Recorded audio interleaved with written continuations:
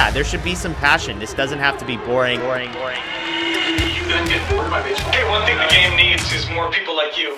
Still have grown men run around tight pants. It's Mookie Betts. It's Daniel Bard. It's Steve Aoki. There's Sal Talamacchia. This is Brock Holt. Hey, this is John Lester. Baseball isn't boring. Welcome to Baseball Isn't Boring. Here's your host, Rob Bradford. When you see a story with a headline, how the $445 million Mets collapsed, you're probably going to want to read it. So that's what I did. Excellent job by Tim Britton and Will Salmon of The Athletic to dive into exactly what happened to the New York Mets this year.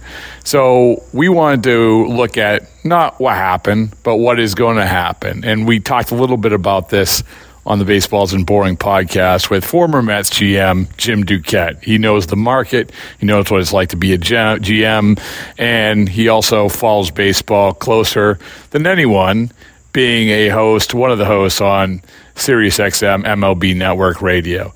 So it was a great conversation. Go check out the whole podcast. But part of it was asking Jim what he thought about the David Stearns hire and what that might mean to the Mets. And we top it off, and this Baseball Isn't Boring on the go with a little prediction of who's going to land where you want to land at the end of the year. All right, here you go. Here's some David Stearns talk for you.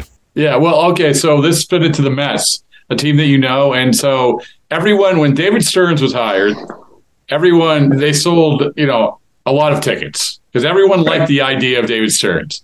Now, if you probably ask a lot of Mets fans, all right, what did David Stearns do? I don't know. I just know that Milwaukee was good. And everyone tells us that This was the guy and we got the guy.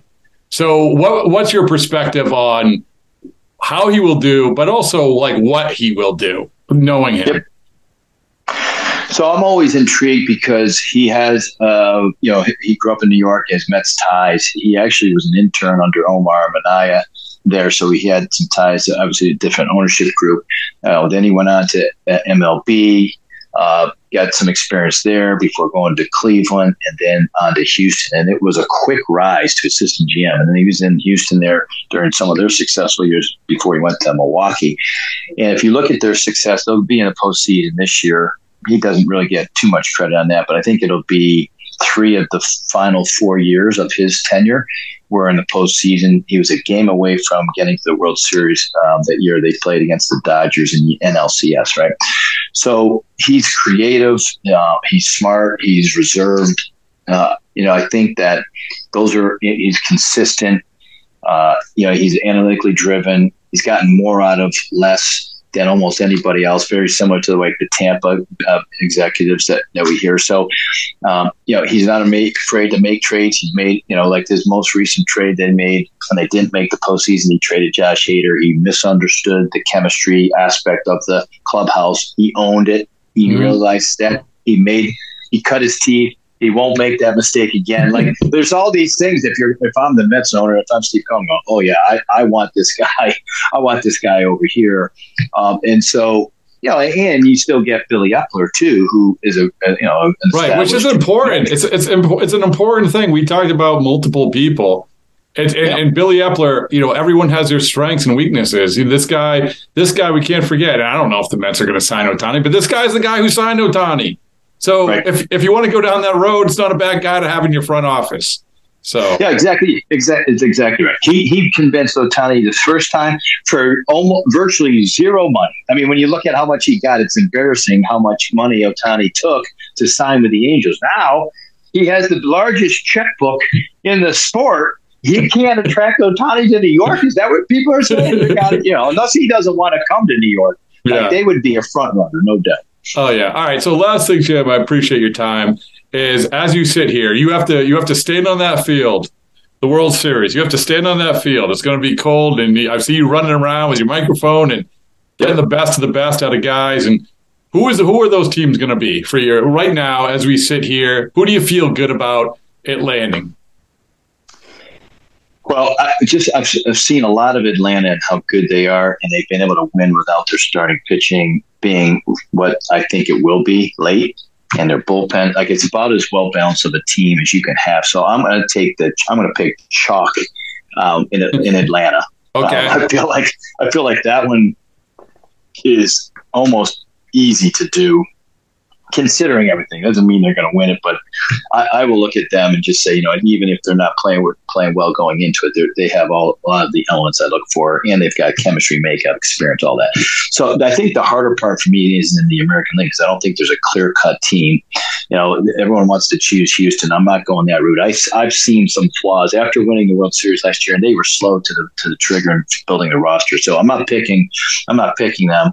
I was tempted to go Mariners, because they have really good pitching. But I'm going to stay down here. I'm going to say the way I've been watching the Orioles here lately, and they may end up having the best team in the American League. It's either they or Tampa. Those are the two for me that are have weathered the most adversity over the year. They're tested within the division, like all of those things. So, since you hardly ever see 1 versus 1, I'll take Tampa. But my heart wants to pick the Orioles. So, either way, I won't be freezing, and you and I won't be freezing our tails off right. if those two get in there because of the warmer weather. Yeah, let's go. And by the way, Grayson Rodriguez may be the most important player in the postseason, right? I mean, maybe that's hyperbole, but not really. Yeah. I mean, he could be a big guy.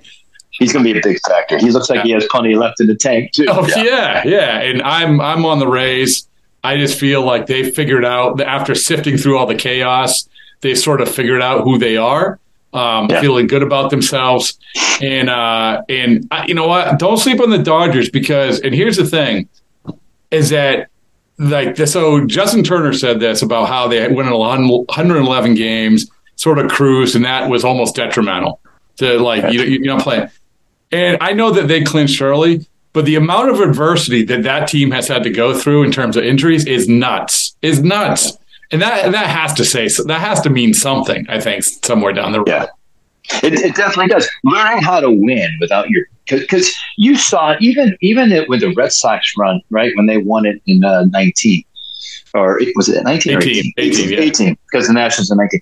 In 18. Like when the crap hits the fan, you better have a good manager that can figure out different ways to win, whether it's David Price coming in out of the or David Price or 2008, or Chris Sale, whoever it is coming in out of the bullpen, any of those, the Tampa is probably the best at figuring out ways like that. And there'll be some things that they'll do like, we'll be copying that in the postseason next year or the year after. Like they are the standard for people just copying them all the time. And I don't feel like and here's another thing about Tampa, I don't feel like they've grinded their key guys into the ground like in years past, right? I mean, that's what happened. Everyone focused on the Blake Snell decision. Well, you brought in a reliever who has had half an arm left. So yes, that's a great point. I think, their bullpen's deep. Their offense is sneaky good. Like it was really good early on. It slowed down now. They hit the high end velocity. Like there's some things that you go, man, that's a team. I think Kevin Cash is fantastic as a manager. It's a really well run team. So I wouldn't be surprised if we saw. Do you get to stay at the? Do you get to stay at the Vinoy? Is that in the budget? That remains to be seen. I don't know if that will get into the Sirius XM budget or not. We'll have to wait on that. We might get there for the LCS, but the World Series gets a little crowded in there. All right, best bets in the American League. There you go. All right, All right, Joe. Thanks so much, man. Thanks, Rob. Always good to see you.